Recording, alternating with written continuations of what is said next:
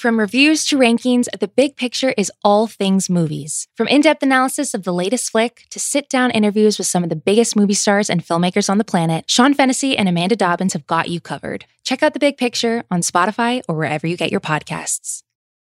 This episode is brought to you by Mint Mobile. If you've had it with your overpriced wireless plan with its insanely high monthly bill and unexpected overages, then listen to this. For a limited time, wireless plans from Mint Mobile are $15 a month when you purchase a 3-month plan. That's unlimited talk, text, and data for $15 a month. Wow, right? To get this new customer offer, just go to mintmobile.com/watch. That's mintmobile.com/watch. $45 upfront payment required, equivalent to $15 a month. New customers on first 3-month plan only. Speed slower, above 40 gigabytes on unlimited plan. Additional taxes, fees, and restrictions apply. See Mint Mobile for more details. Another day is here, and you're ready for it. What to wear? Check. Breakfast, lunch, and dinner? Check. Planning for what's next and how to save for it? That's where Bank of America can help. For your financial to-dos, Bank of America has experts ready to help get you closer to your goals. Get started at one of our local financial centers or 24/7 in our mobile banking app. Find a location near you at bankofamerica.com/talktous. What would you like the power to do? Mobile banking requires downloading the app and is only available for select devices. Message and data rates may apply. Bank of America NA, member FDIC. I need support staff to clear the room. Stand up and walk, now. Hello and welcome to The Watch. My name is Chris Ryan. I am an editor at TheRinger.com, and joining me on the other line with a steaming plate of sea bass and cheddar, it's Andy Greenwald! You put it that way. Oh, Thursday evening in the United States of America. We live in a world where the Sixers just can't win a playoff game. Andy and I are delighted to be with you today. We're here to talk about Loki, the second episode of that Marvel television show on the Disney Plus channel. And we're also going to talk about an exciting episode of Top Chef. Andy, how are you? I'm mixed. You know, you alluded to it. I don't know if so we're recording this on Thursday morning, the day after the Sixers had a relatively historic collapse in the face of the should we Hawks. share it with the people? I mean, we're open books. I mean, they always love it, man. They love Chris a little and bit of the behind the scenes stuff. Chris and I were together last evening, not watching the Sixers because thankfully the game was well in hand. We thought other Philadelphia institutions needed our support. Yes, so we went to the Los Angeles Dodgers baseball stadium to watch a match with our baseball team. A match? A sports match. Is that correct? Yeah. And there's really nothing like being, you know, in the wonderful, warm jacuzzi of what I believe to be the greatest stadium in Major League Baseball with your best friend, and then have your best friend turn ashen and elbow you early, right after we've scored off Clayton Kershaw, you know, arguably one of the best pitchers of his generation. And your ashen-faced friend says the Hawks are up too. And really casts a pallor over what was supposed to be a triumphant return to, you know, normalcy. Yeah, although I guess the Philadelphia losing horrifically does feel normal. It does feel like life is back. You know what I mean? It really is just like the blonde chick in the Matrix when she gets got, and she's just like, not like this. No, unplug me any other way. Not really something that I met you at your home, and we walked over to Dodger Stadium, and when I met you, we were up 24, 22 points, and it never really occurred to me until my phone started buzzing and people were saying, Jesus fucking Christ, Jesus Christ, oh my God. And I was just like, what could possibly be happening? Was this your church group chat? Did Italy leave the Belt and Road Initiative? Like, what is going on? That was my church group. I think the thing is, and I probably have shared this in various forums before, but like when I say that I'm a terrible sports fan, I mean it legitimately, like in that it is terrible for me, the way that I'm a sports fan, because Chris, listeners know this. I hope they don't, you know, this is not just peek behind the curtain. This is the other side of the ball, so to speak. Like, you know, Chris has a fantastic other career as a sports podcaster and commentator, and you're excellent at it. And part of doing that is being a fan of the big picture, being a fan of the great Sean's podcast of the big picture. Of the Big Picture podcast. No, but like you will watch like a Utah Clippers game and be like, interesting, ball don't lie, or whatever. Like you'll have a point of view. Yeah. I only care about Philadelphia sports teams, and yet I have almost no time to watch them. Still, as I said to you last night, nothing makes me more upset than like what happened last night. Like in my, not just my bones, like deep in the soft tissue. Like the same, you know, when the dude got swallowed by a whale last week in New England, then he survived, and he was like, no broken bones. Did we determine whether that was fake news or not? Like, there's a lot of debate about whether that guy's lying, right? I just appreciated the specificity of his post-game complaint, where he was just like, nothing broken, just soft tissue damage. And I was like, what a rich phrase. And that's how I felt. Couldn't sleep last night because anytime I was, and like even winning the game didn't help, the baseball game. And perhaps the worst part was when I was walking back home from the game, and there was a really brave soul wearing a Bryce Harper jersey, just kind of lording over our 2-0. I'm just going to keep saying the sports things wrong to piss people off. Victory. And some guys behind me, and my new best friend in the Bryce Harper jersey just said, "Go Hawks." Nice. And it hurt. We deserved it.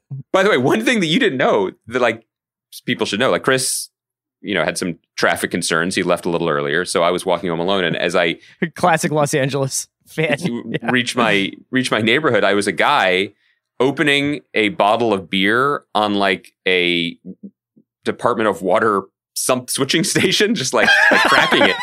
But I was like, this is fine. We're back. Los Angeles is open. Cases are down. And the guy was wearing a John Kruk jersey. Really? Which, people probably hopefully know is a legendary Philadelphia quote unquote athlete and an enormous fellow who was a member of our World Series team. And I was like, I respected that. He was opening a beer. And as I passed him, I just heard this voice say, "You go to the Dodgers game?" And like with hostility. And I remembered, as you know, I had lost my hat. I did feel that my burgundy t-shirt was a real tell, but apparently not. And I was like, I turned around and he had menace in his voice. And I was like, yeah, good win. And he went, "Yeah, for us." I was like, "My brother, for us, I am of you. We are of the same tribe. I too know John Kruk." And it could have gone either way. Like that was a real Jets and Sharks situation, but with beer bottles, right? Did I handle that correctly? Would you have done something differently? Really, really eventful trip home. All I did was get into an Uber where I was listening to the Rights to Ricky Sanchez podcast about the collapse of the Sixers. Oh. But my Uber driver was listening to Rogan, and I had my headphones in. I was like, "Yo, what's up, man?" And then I put my headphones in. It's like I do like 30 seconds of chit chat when I get in the car, and then I usually like listen to something. And I was starting to listen to Ricky, and then he was listening to Rogan, and I would be like, "Okay, I'm going to turn the podcast up a little bit since he's got Rogan." And he seemed to sense that and just kept turning Rogan up. And we were having like pod wars in the Uber. Whoa. So it was just, did anyone ever comment on this escalation, or did you get out before you got red pilled? No, it didn't take that long to get home. I get red pilled. You're like, listen, that's what did it. It's just that last ride. Finally. Do you think that I made the mistake of talking too much? Because when the guy was like, "Go Hawks," I said something to that guy too, and what then did he you became say? my bet. I was like, I said that too soon, man. Like that, and he was like, "Oh, bro, I'm sorry, bro." I was like, "No, I'm just a fan that it hurts." Then he came over to me and just started telling me that he worked at the Staples Center and Doc Rivers is the nicest guy he's ever met, but he just doesn't have it, and he's going to collapse, and he's going to, he can't win the big game, and blah blah blah. Are you being serious? Yeah, that's what this guy said. You really really just like people love talking to you, man. I think that I've made a mistake. You should have your own podcast. Too late. I think I was going to ask you, am I talking to people too much? Because when I moved to LA, I lost instantly, like whatever. I am not generally a thick-skinned human being. That's evident. But like I was a New Yorker for 17 years. So I knew not to make small talk, and I just keep my head down and you walk really fast. And then you spend 3 months here where everyone's just super nice. And then I would go back to New York, and the bodega guy would just, buy a, vitamin water, and the guy would just hold up gesture that cost $2, and I'd be like, $2, my sir, has the price increased due to inflation, or perhaps you recommend a Nantucket nectar in its place? And the guy's just like, what are you doing? So I wonder if I've just become too chatty. I know it's good for podcasting. I had a really formative experience in this regard, because when I went to Ireland for study abroad, when I was in I was classic trip for young CR. Junior year of college, I went there. And all you ever hear is about how delightful and hospitable the Irish are. And I just think that 9 out of 10 of them were like, "What the fuck do you want?" Right. And I like to think of myself as somebody with a pretty sunny disposition who just is happy to chat with people. Sure. So I just always assume that most people would rather not talk. You know what I mean? Yeah. Whether they're wearing a John Kruk jersey and digging for oil in Echo Park, or whether they are That guy had his own supply of oil. He was well lubricated. Last thing I think we should tell people, because this is a pop culture podcast. I think that of all the things that have happened during this last tumultuous and tragic year, one of the things that surprised me most, and I think is most relevant to this podcast, is, there's been some great TV. There's been some great entertainment across the board, and we've talked about it. Not a single thing has been as entertaining or as joyful as the kiss cam at Dodger Stadium last night. Yeah, it's still great. It was so great to get it back. Always the best entertainment, but there was something about seeing it. It was transcendental. It was so good. The quality of it was so good. Like, it had its own little like A plots and B plots. The director we had of it a brother-sister twist where the sister was like, "I can't do it." They cut to these two people, and they immediately just dead faced the camera and like did the cutting throat gesture, like, "Nah, this isn't it." Which I didn't know people do, but that's cool. And then they went back to them. The director, I mean, can you picture? When they show like the guy who directs the Oscars directing the Oscars, and it's always a dude who looks like Trump's physician, and he's just like, "Go 24, go 23, go!" Like, this guy is working at Dodger Stadium in the offseason. Give me Jackman. And he went back to them, and the woman lowered her mask and just clearly mouthed, like as if she had been preparing for this moment her whole life, "Brother and sister. We're brother and sister." And the place erupted. Yeah. Great entertainment. As good as it gets. Big celebrity night there in Dodger Stadium. John Mulaney was there. Shouts to former guest of the Andy Greenwald podcast show, Simon Rich, also in who attendance, was with John Mulaney. Didn't get a Chiron though. They get flashed on the scoreboard. Andy and I did not, but I will say, you're talking about pop culture, Andy, and it's like we've been in a little bit of a bubble, obviously, like figuratively and literally for quite a while. And we're not literally anymore after last night. And now after last night, I am one with my fellow man. But it was just crazy. Like, our section above first base at the top of Dodger Stadium, just a buzz with the Amazon MGM merger. Right? That's what everybody was talking about. I know. Oh my God. No, it was wild. You want to talk about Loki? Twitter is real life, Chris. I don't know if you've heard otherwise. Yeah. We should. Oh, wait, two things. Before we do, I did want to mention, it wasn't under the rubric of the Andy Greenwald podcast, which had a great theme song, by the way. But it was a special episode of The Watch this week. Wednesday, we dropped it. In case you missed it, it should be in your feed. I had a chance to have a conversation with the creators of one of our favorite shows of the year, Hacks. That was a nice bookend to the talk that you and I had on Monday with Jen Statsky, Lucia Aniello, and Paul W. Downs. So that's cool. Check it out. Listen to that. And then, did you want to talk about this Apple trailer that just dropped, The Shrink Next Door? Sure. Yeah. I think my comment to you was, I guess these guys really like the Cable Guy. Just because my initial sort of thought when you see Paul Rudd, Catherine Hahn, and Will Ferrell in a show is, damn, this is going to be funny. And it seems to be set in like, is it? So it's based on a true story. Is it set in the 80s? Yeah, it's set in the past, and it is a true story. And I don't know if you have this experience, but or Kaya earmuffs. I don't really listen to podcasts very often, so it's an interesting moment. I only listen to Rogan in other guys' cars. Interesting. That was a really weird pandemic strategy by you. It's an interesting cultural moment because we're about to have all these scripted versions of very popular podcasts that may have actually been based on articles or things prior to that. I'm completely ignorant of all of them. I don't know The Shrink Next Door. I don't know Dr. Death. I don't know. I didn't watch Tiger King in any form. Was that a podcast? Or was it just the documentary? Not a podcast. It was a Netflix show. No, I think it was, because I think the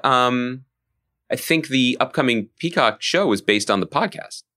I didn't know that. Yeah. I got all of my Tiger King. I'm all good for the rest of my life. Yeah, Joe Exotic was the name of the podcast. Anyway, the point is, I don't know anything about it, but it does seem to be a sort of bizarre story, but not necessarily a hard comedic one.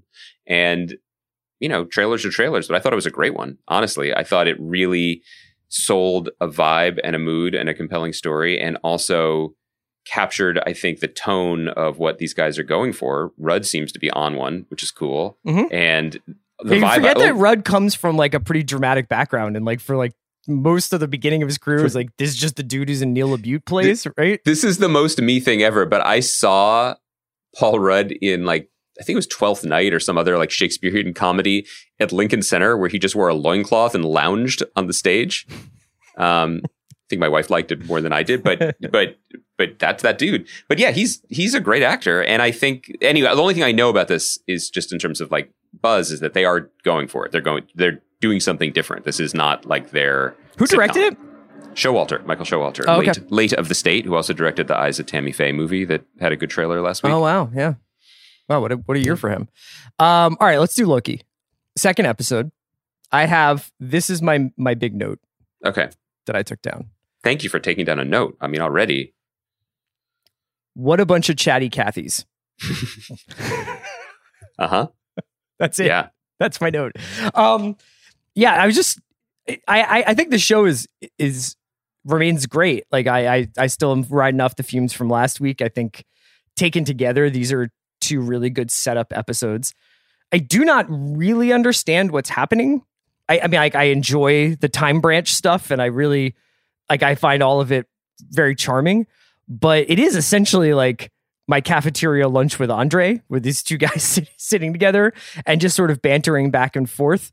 I've always sort of been wary of timeline multiverse stuff because I just think it's an easy out to not have consequences to what happens in movies or shows. And, I think if you're going to go the distance of spending 10, 15 years building towards something, like don't also have a get out of jail free card where you can just be like, that person didn't really die in the snap, or that Thanos didn't really kill this person. So I have a little trepidation about some of the mechanics. Boy, wait till you hear about comic books because you're going to struggle. I know. But despite my trepidation about that, I do think it provides an interesting platform from which to discuss the meta qualities of these stories of like, why does anyone do anything and what's the point? Yeah, I first off, I'm with you. I really enjoyed the episode and actually enjoyed it in a way that surprised me because when it began, I had my little Loki dagger sharpened, being like, here we go. Second episode-itis. Because as it started, I was like, okay, so we're going to kind of redo the first episode again, and we're going to talking about stuff instead of doing stuff, and we're going to settle in to a longer story as opposed to, something that's going to have like the sort of the pace and energy of a movie. And I was going to begin to wonder if this is the struggle of this phase one of Marvel on TV, where they want to capture that lightning in a bottle or lightning in 2 hours flat that are the movies, but they're not entirely sure how to apportion it out. And then the second half of the episode went, and it totally washed away those concerns because it had its own momentum, its own sense of place and fun and stakes. And it did stuff, and I appreciated that very much. And I continue to feel, this could always bite me, but I continue to feel that through 2 episodes, this is easily the most successful MCU show to date for 2 reasons. One is that it is absolutely, maybe this is actually just the same reason. It's just kind of about itself. It's about its own charm and style and wit and playfulness. And that included in that is the charisma of its 2 stars. And frankly, that's enough for me. It feels containable. Now, when I say containable, it sounds like I'm trying to, damn it with faint praise. I think actually the construction of the episode that Michael Waldron and whatever other writers worked on the show managed, I think it's really immaculate. It's really well done. Yeah. You can, when you see the seams of now we have to explain this again or whatever, it's very artfully done, and I don't mind it at all. It's like the time remember when Delta started having fun with its like put on your seatbelt videos. Virgin Atlantic did it, and we were like, oh, you could do that? Like they were doing like music videos, so it was just like put your head between your knees because we're crossing into the ocean. Yeah, it's not just a thick necked dude named Ed being like, welcome aboard. Like, so anyway, wait, what airline did you fly? It was. It's the one that can't go to Belarus was that a anymore. Teamsters thing? Yeah, it was a whole thing. I'm flying here in Minsk.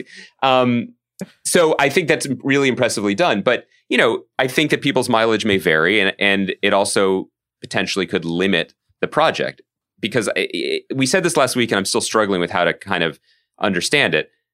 I think that WandaVision and Falcon and Winter Soldier at their best should be commended and celebrated for taking pretty wild swings, whether it was in terms of formal storytelling, emotion, or social awareness, or kind of doing a better version of the Law and Order ripped from the headlines. Yeah, that's awesome, and it's important for the brand to be pushed and pulled in those directions. That said, this just feels like in the pocket in a way that I can really enjoy, because ultimately, do I feel like this show has something to say about the nature of free will and time? I don't care. No. It has something to say about the charm and mischievousness of its main character, which is more than enough for decades of entertainment. I mean, people have tipped Tom Hiddleston for Bond in the past, but really what I feel like he's doing here is showing us his Doctor Who, which is already one of the best of all time, even though it's a different show. So this episode actually reminded me of Aaron Sorkin's TV stuff, but not in the way that I think most people would think. Like, Aaron Sorkin is known for these very immaculately sort of worded and paced and performed dense pieces of chunks of dialogue competing with one another, and then these rat-a-tat kind of ping pong matches between actors. And I thought there was a lot of that obviously going on in this episode, especially the scene where Tom Hiddleston is showing Owen Wilson what apocalypses and time travel look like in regards to his salad with salt and pepper. Did you feel triggered by that as a salad guy for lunch? I don't like anybody touching my salad after I bring it in. But I thought that was a really good example of a ton of verbiage hitting you very fast, delivered by a dazzlingly charismatic performer that is difficult to follow, but you ultimately get the idea. So it's like the same thing on The West Wing when like Sam Seaborn would do, here's what this bill is, and here's how we have to get it passed, but all of it with the vocabulary of in-depth policymaking. Like, they're talking about it. They're not really slowing down to explain things much. Like, every once in a while, Owen Wilson would be like, what are you talking about? And then he'll have to do it again. But it's essentially just like you're supposed to come out of it with a feel for what he means, even if you don't understand it. And because those two are those two, you're just like, run it back. Do that scene again. I'll watch you guys do this scene 5 times. I think that you're right. It doesn't really right now have, for the first time out of these Marvel shows, and it's only the 3rd time up, but I know that there will be questions to answer about who are the timekeepers, who is like, what is how does this connect to this, or what is this big question that Loki has to answer at some point. But I actually have been pretty relieved by how few of things there were like that so far. Like with Falcon and Winter Soldier and with Wanda probably more because it went first and because it was quote unquote so weird that people were like, well, what's this mean? And what's this mean? Yeah. And who's controlling her or whatever. And Falcon, because I think, especially once it was like, who's the power broker? I think there was like a lot of like, what is the thing that is going to happen? Like, what are we waiting for? Loki doesn't feel like that yet, even if it is like, I don't know, it's not Christian Bale, but whoever it is that is like the timekeeper. I know, I find it pretty fascinating to watch them kind of like just be like, this is like a third way of doing a show. This is the way where it's like, we don't owe anything to the larger mythology. We have this really, really awesome character who people already have like completely invested in.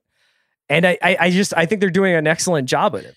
I agree. I 2 points. I think there's a bit of showing off here, and that's okay. Especially in like the design and like I love the design. Yeah, the set decoration. It's beautiful. Take the chance. Take the opportunity. Show us something. Have a point of view. Have an opinion. Take us somewhere. But also, to use an analogy from the sporting event that we watched last night, like, bat flips after home runs are cool.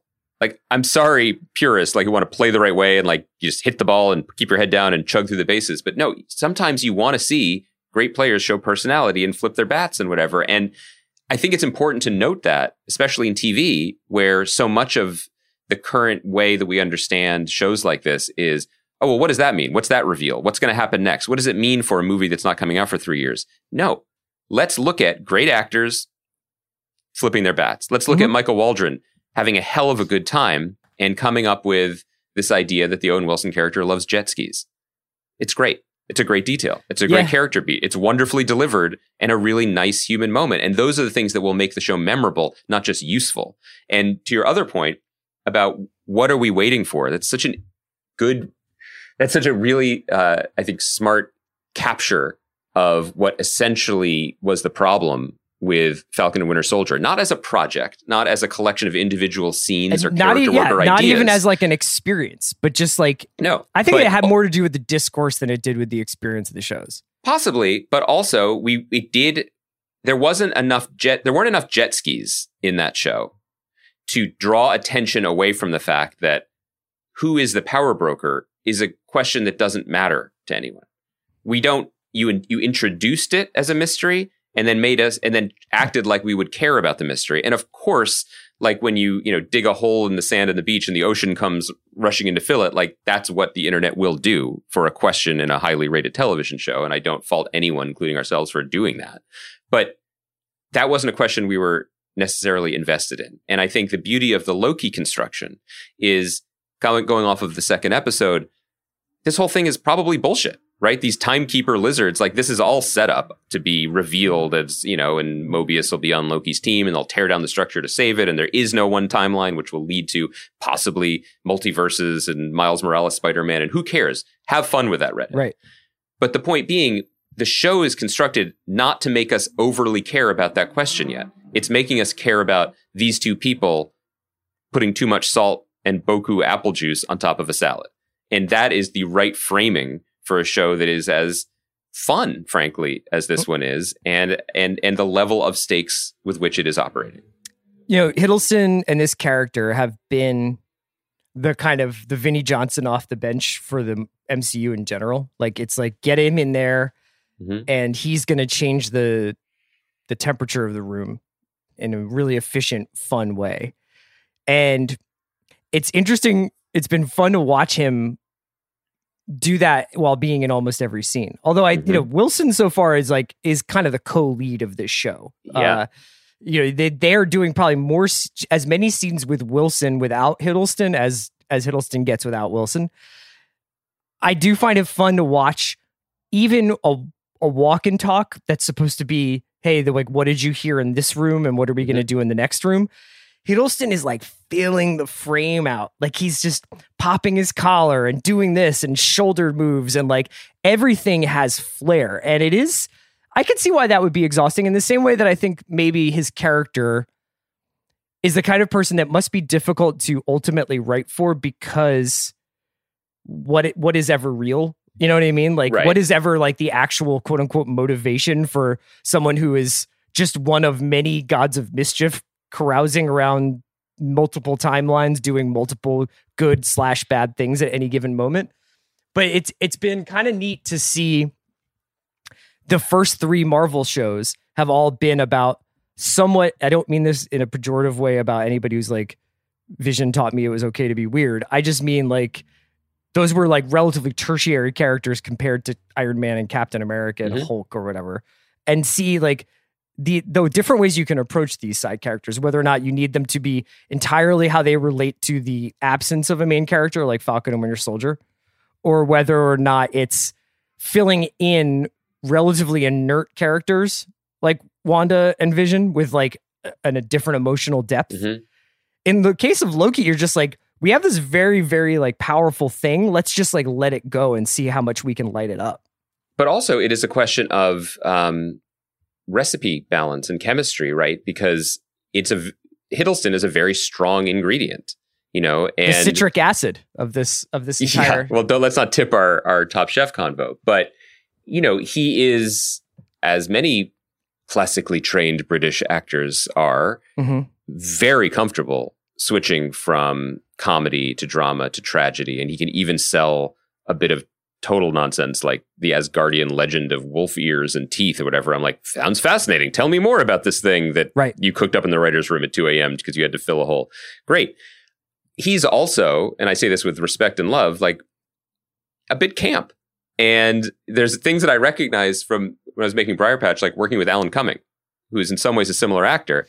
And you say to Alan, like, okay, Alan, we need to do a pickup of you receiving a document and you look at the pages. And it's worrying to you. And he's just like, great. Eyebrow acting. Got it. Yeah. And he's, joking a little bit, but he can just do it. And there's a lot of that here where the scene where he's like in the library going through documents. And I actually rewound and watched one of those scenes because you can tell a certain type of actor who's like, I love this. here's the 6 documents you've handed me. I'm going to lift up this one first. I'm going to lay it flat. I'm going to collate them. And then I will toss my hair and leave, and that was probably a pickup at the end of the day, but he's doing it. But all this is to say, you can play with that and you can turn it up to 11 and you're never going to be disappointed. But unless you also have some, you're not wrong, citric acid or just whatever Owen Wilson brings, they're playing with 2 highly combustible liquids and somehow are balancing them very well and creating a very successful dish. What's up with Lady Loki? What should I know? Anything? Well, so that's the other thing. That it's just a sign to me that the show is successful, that even when I did like a quick Google just to see what the webs were talking about, and of course the headlines are like, Loki episode 2 shocker, who is mysterious villain and why? And it's just like, look, guys, I even super fans or super Marvel fans listening to our podcast, I hope would agree with me, which is it's a sign of a successful show that you don't need to care. The show has done a very good job of explaining to us that there are variants who might be quite variable and quite different. So, yeah, is it just a Loki from a timeline where Loki was a woman? Okay. Is it further proof that Loki, as written in the Marvel Universe and in comics and beyond, is gender fluid, and that's an important milestone? Okay. Yes, that too. Is it the backdoor opening to reveal in the next episode that it's not Loki at all, but a popular Thor villain called the Enchantress, and now she's going to be in the Marvel Universe? Neat. Sure. Do all those things. Did you know that, or did you have to go read about it? I'm just curious whether or not like they're like playing off of like comic stuff that you would know. I mean, recently in the comics, Loki has been fluid in a lot of ways. There was a storyline 10 years ago where all of Asgard was reborn, and I think like Loki stole Sif. Sif is a character from the movies played by Jamie Alexander, I think.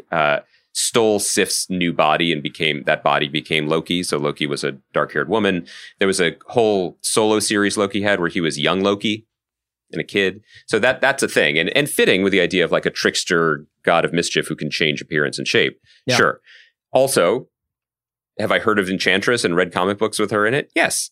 But I don't know. Maybe I'm just either I'm chill about this or nothing means anything anymore after the Sixers collapse. That's why I was asking, is because I think that I still remember the like, who's Monica going to go meet? Who's her engineer friend? It must be Reed Richards. And I think ever since then, I've just been kind of like, am I supposed to know this? Is this something that like I'm supposed to be like understand like what's at stake here? I'm super into it. We'll keep talking about it. I also think, just one last thing, I really liked the fact that the actress who shows up at the end as the variant, Sophia DiMartino, I don't know her. She seems like a hotly tipped British actress who's been on TV shows that I haven't seen, but kind of into them making a star potentially, than importing one for this particular role, because obviously it's a variant, so they could change their mind and go in any direction.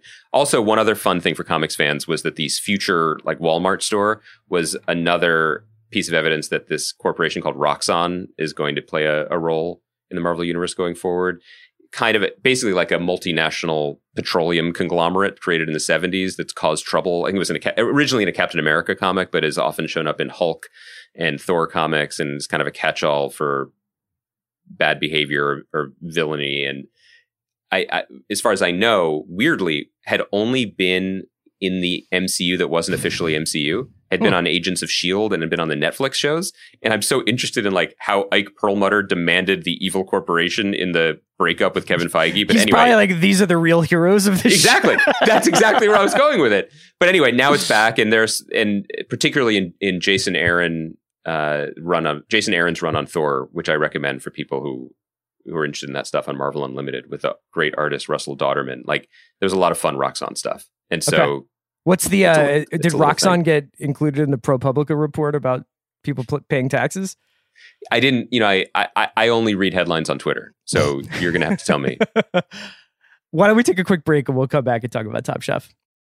This episode is brought to you by Mint Mobile. If you've had it with your overpriced wireless plan with its insanely high monthly bill and unexpected overages, Then listen to this. For a limited time, wireless plans from Mint Mobile are $15 a month when you purchase a 3-month plan. That's unlimited talk, text, and data for $15 a month. Wow, right? To get this new customer offer, just go to mintmobile.com/watch. That's mintmobile.com/watch. $45 upfront payment required, equivalent to $15 a month. New customers on first 3-month plan only. Speed slower, above 40 gigabytes on unlimited plan. Additional taxes, fees, and restrictions apply. See Mint Mobile for more details. This episode is brought to you by State Farm. You might say all kinds of stuff when things go wrong, but these are the words you really need to remember. Like a good neighbor, State Farm is there. They've got options to fit your unique insurance needs, meaning you can talk to your agent to choose the coverage you need, have coverage options to protect the things you value most, file a claim right on the State Farm mobile app, and even reach a real person when you need to talk to someone. Like a good neighbor, State Farm is there. When you need mealtime inspiration, it's worth shopping Kroger, where you'll find over 30,000 mouth-watering choices that excite your inner foodie. And no matter what tasty choice you make, you'll enjoy our everyday low prices, plus extra ways to save, like digital coupons worth over $600 each week. You can also save up to $1 off per gallon at the pump with fuel points. More savings and more inspiring flavors make shopping Kroger worth it every time. Kroger, fresh for everyone. Fuel restrictions apply. All right, we're back. So you're listening to this late Thursday night, early Friday morning after the episode of Top Chef. But if you haven't seen Top Chef, you should wait till you do before you hear this episode or this part of the episode. Andy, so we have ourselves 4 remaining chefs. We get down to the final 3 by the end of this episode. Despite winning the Oregon Trail quickfire, Jamie is the chef to go home. I will say, just regarding that quickfire, I know that I just really have read way too much Larry McMurtry this year, because my idea of what they should do on the Oregon Trail was just to just shoot a horse and eat it. Yeah, just eat with what brung you. Like, what do you know about citric acid?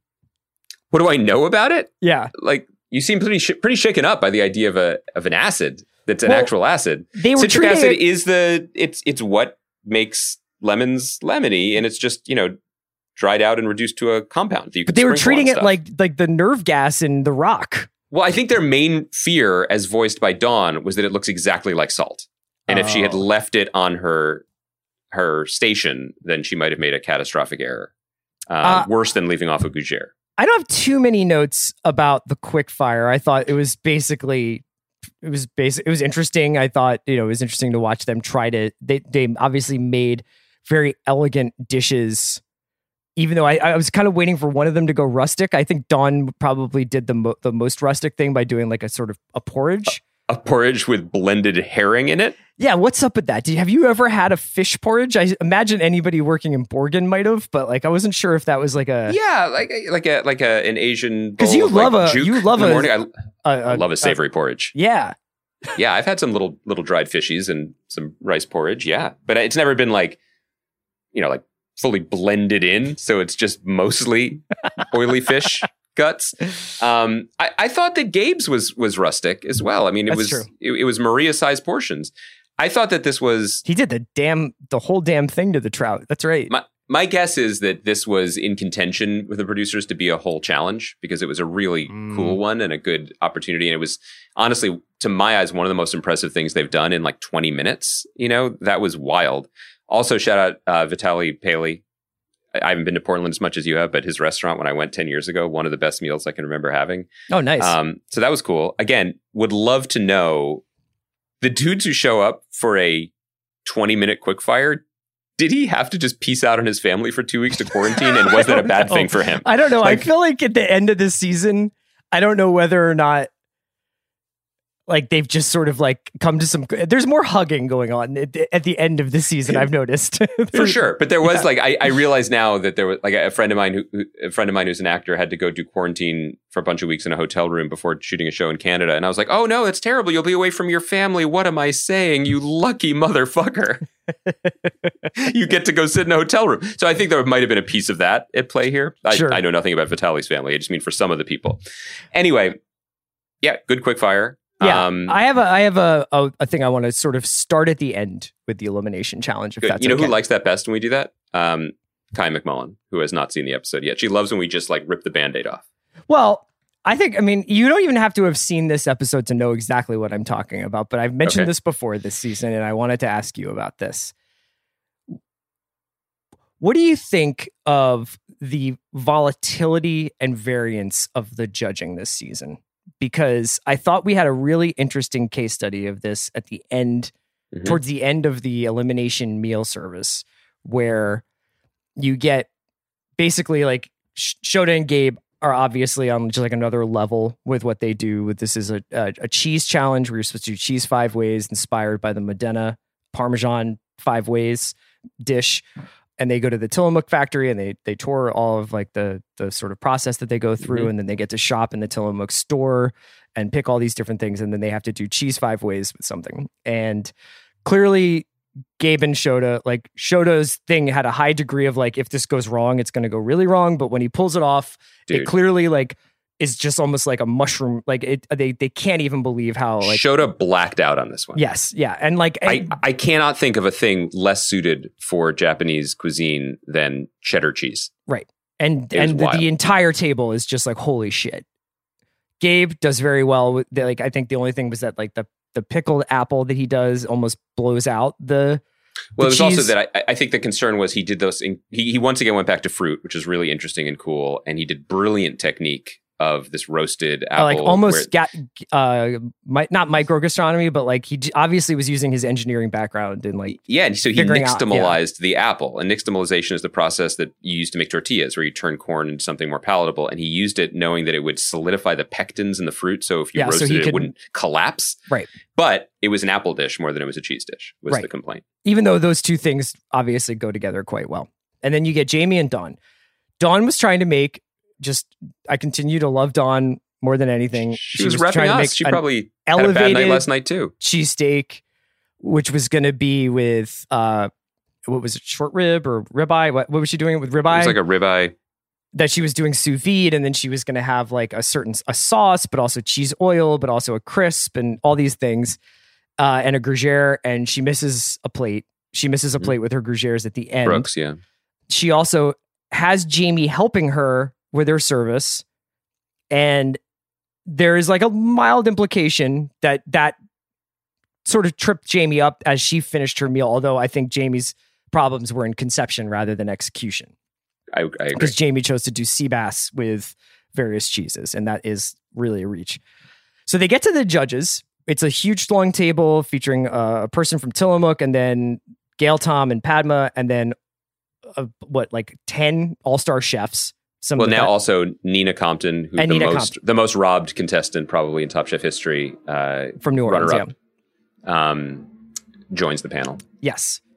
And I thought it was really fascinating because I know that they do service for dozens of people, or they'll have, a table and it'll be like some people might like something and some people might not.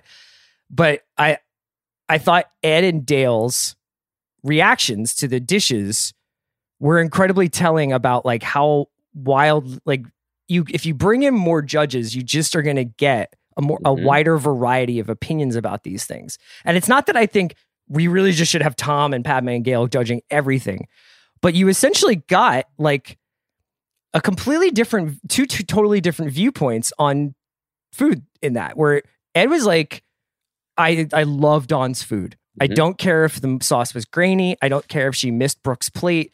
It gives me a warm hug. And even went on further to say that it was like superior to Gabe's, who he finds too intellectual. Yeah. And then Dale was essentially like, Dawn should lose. Dawn should lose. She's missed a plate again. She's missed plates in consecutive elimination challenges. And like, it's those little things that we should be punishing.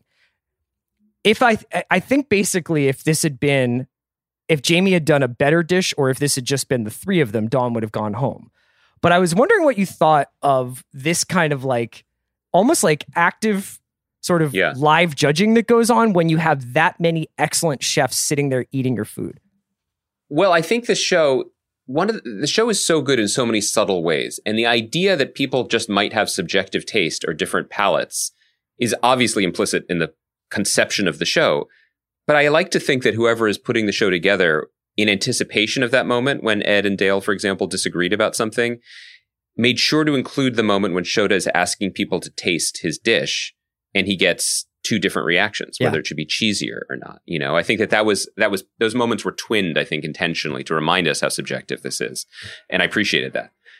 I am increasingly not just a fan of the judging panel, but I really hope that it continues to some degree in future non-pandemic iterations of the show, because I think that the emergence of like chef-testant partisans in the judging panel, you know, the way Ed and Kwame just are in the tank for Dawn. They love her. They love her food. They want to celebrate her food, and it speaks to them.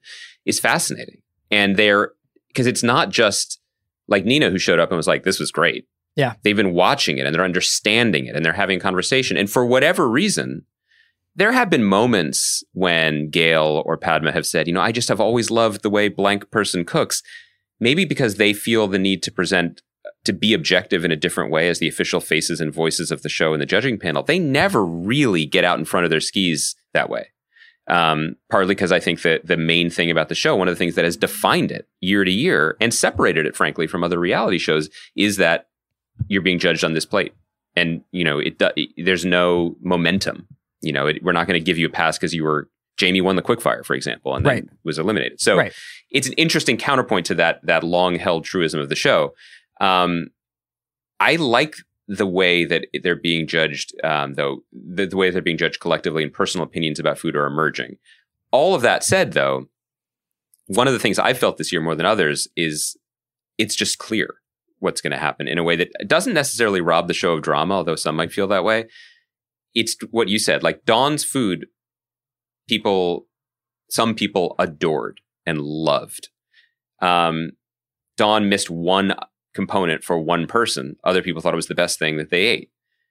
Jamie's dish fundamentally made no sense. And that had to go for that reason. And it was interesting. It made no sense in a way that's not just, I think she's aired in this way before too, but it's a very Top Chef thing to do, which there was panic and it was overthought at the same time. And so, as Tom said, if this had just been a dish of Spätzle with the components, it would have made sense as a cheese dish. But because she did that sort of like, I don't know what I'm doing, I'm going to throw a piece of fish on there. Yeah, right. It didn't make any sense. And I think that was the right outcome. I also think that it's consistent with the show's emerging viewpoint that what matters most is the whole picture, the whole story, the whole plate, right? Not just an individual element or an error. Do you think that other chefs this year, though, have been judged on that? You fucked one dish up, you go home. Like, do you think that sent Sarah home? Well, no. I mean, I think in that case, Sarah was the weakest partner in the losing team. I think she got bit by a really bad circumstance of timing of being on that team and being the worst on it. Yeah. In the public facing moment. I still feel like, and I'm sure other people can list this. Maybe I'm too in the tank for Sarah. I think that the final three is the correct final three, judging by the body of work. Me too. But I'm trying to remember other people who have been like, oh, they've got that extra gear. They're going to be in it to the end, just not being there. Like generally Top Chef does, it shakes out correctly. Right. You know, sometimes people go too early, but those aren't the people who are going to go to the finals too early. You're like, they might leave at Restaurant Wars and they're gone in week 3 or whatever. This has been like a really up and down season. I think that there have been moments where, like, I think in week 5 or 6, I was like, man, I think Chris has a shot here. And then he just went and I think really bottomed out after that. Like he had like a couple of like a really hot streak, and maybe there are streaky chefs, you know what I mean? And I think that maybe there are different circumstances, like kind of this show, this season is more of a contextual season, but ultimately I think Shota might have been able to win almost any season of Top Chef. Without question. And honestly, the way Gabe is cooking too, he's in that conversation, and Dawn is streaky, man. I mean, she's as good as they are, but is not on that same sort of almost relentless path of excellence that they are. And I'm very excited to see what she does. And I really am pulling for her. One comment about the show's kind of change in focus. This whole challenge was really interesting. So this is what I wanted to ask, because Tom does do that aside, which they never do. Again, smart producing. I thought it was like, essentially like, before you get mad at us, here's why we're doing this. Yes. And I thought, how smart does this, how how in tune with this show's viewers are the show's producers that they knew that and they needed to explain. So essentially, and people don't know what we're talking about. There's a moment where Tom is at the Tillamook factory and he says, some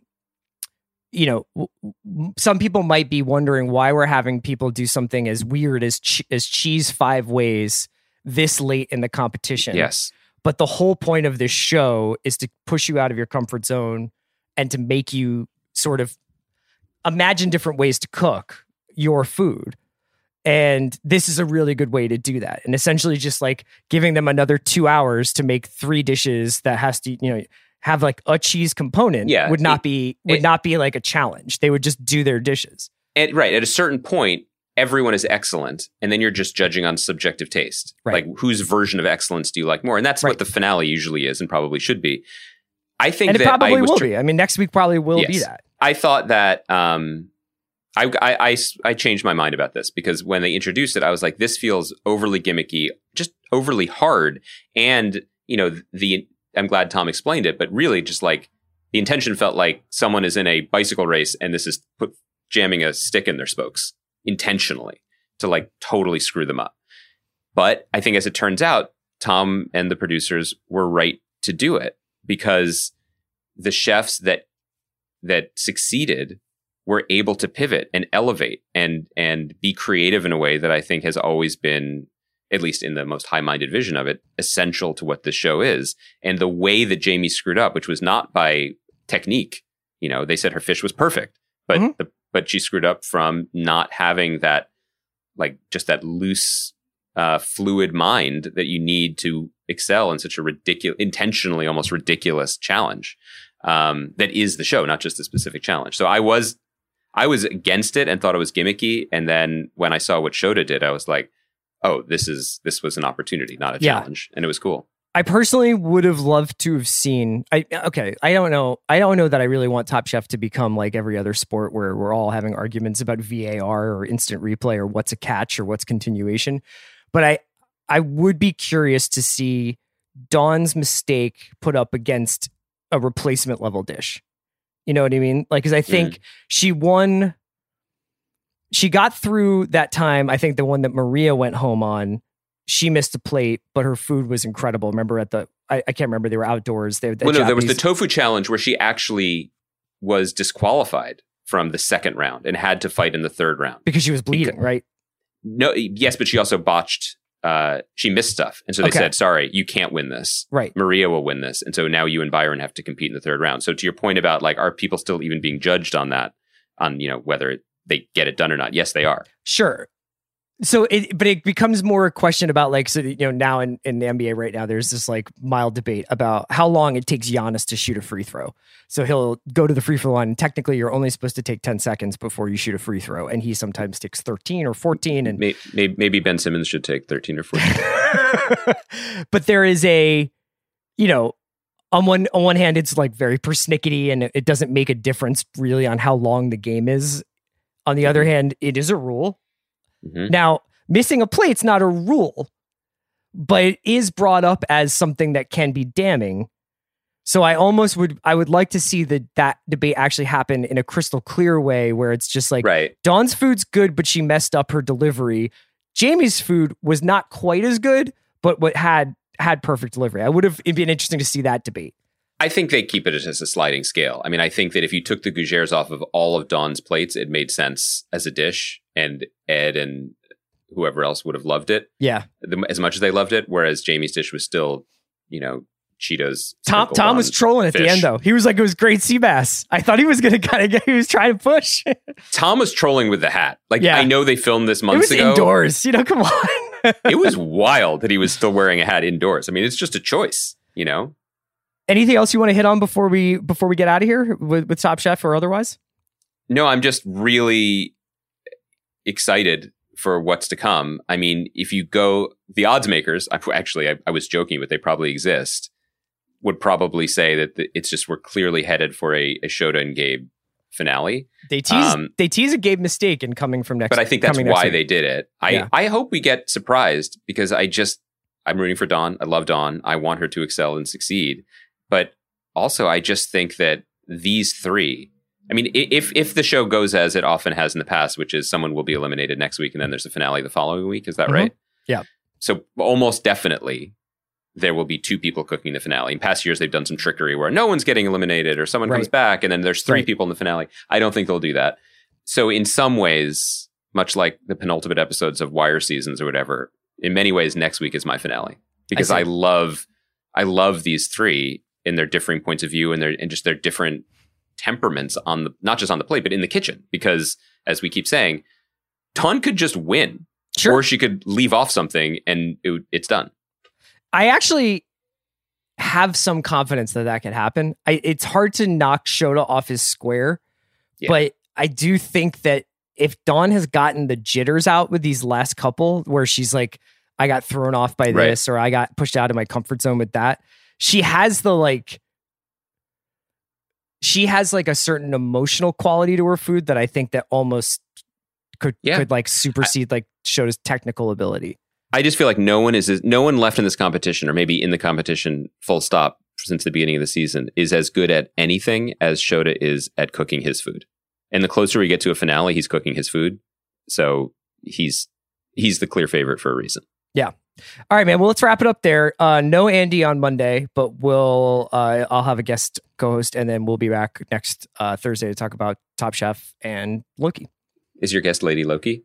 Ooh, is it Lady Andy? Is it a variant? It's a variant Andy, yeah. Oh, I can't wait. I'll listen to that one. Have a great weekend, Bransky. Bye, buddy.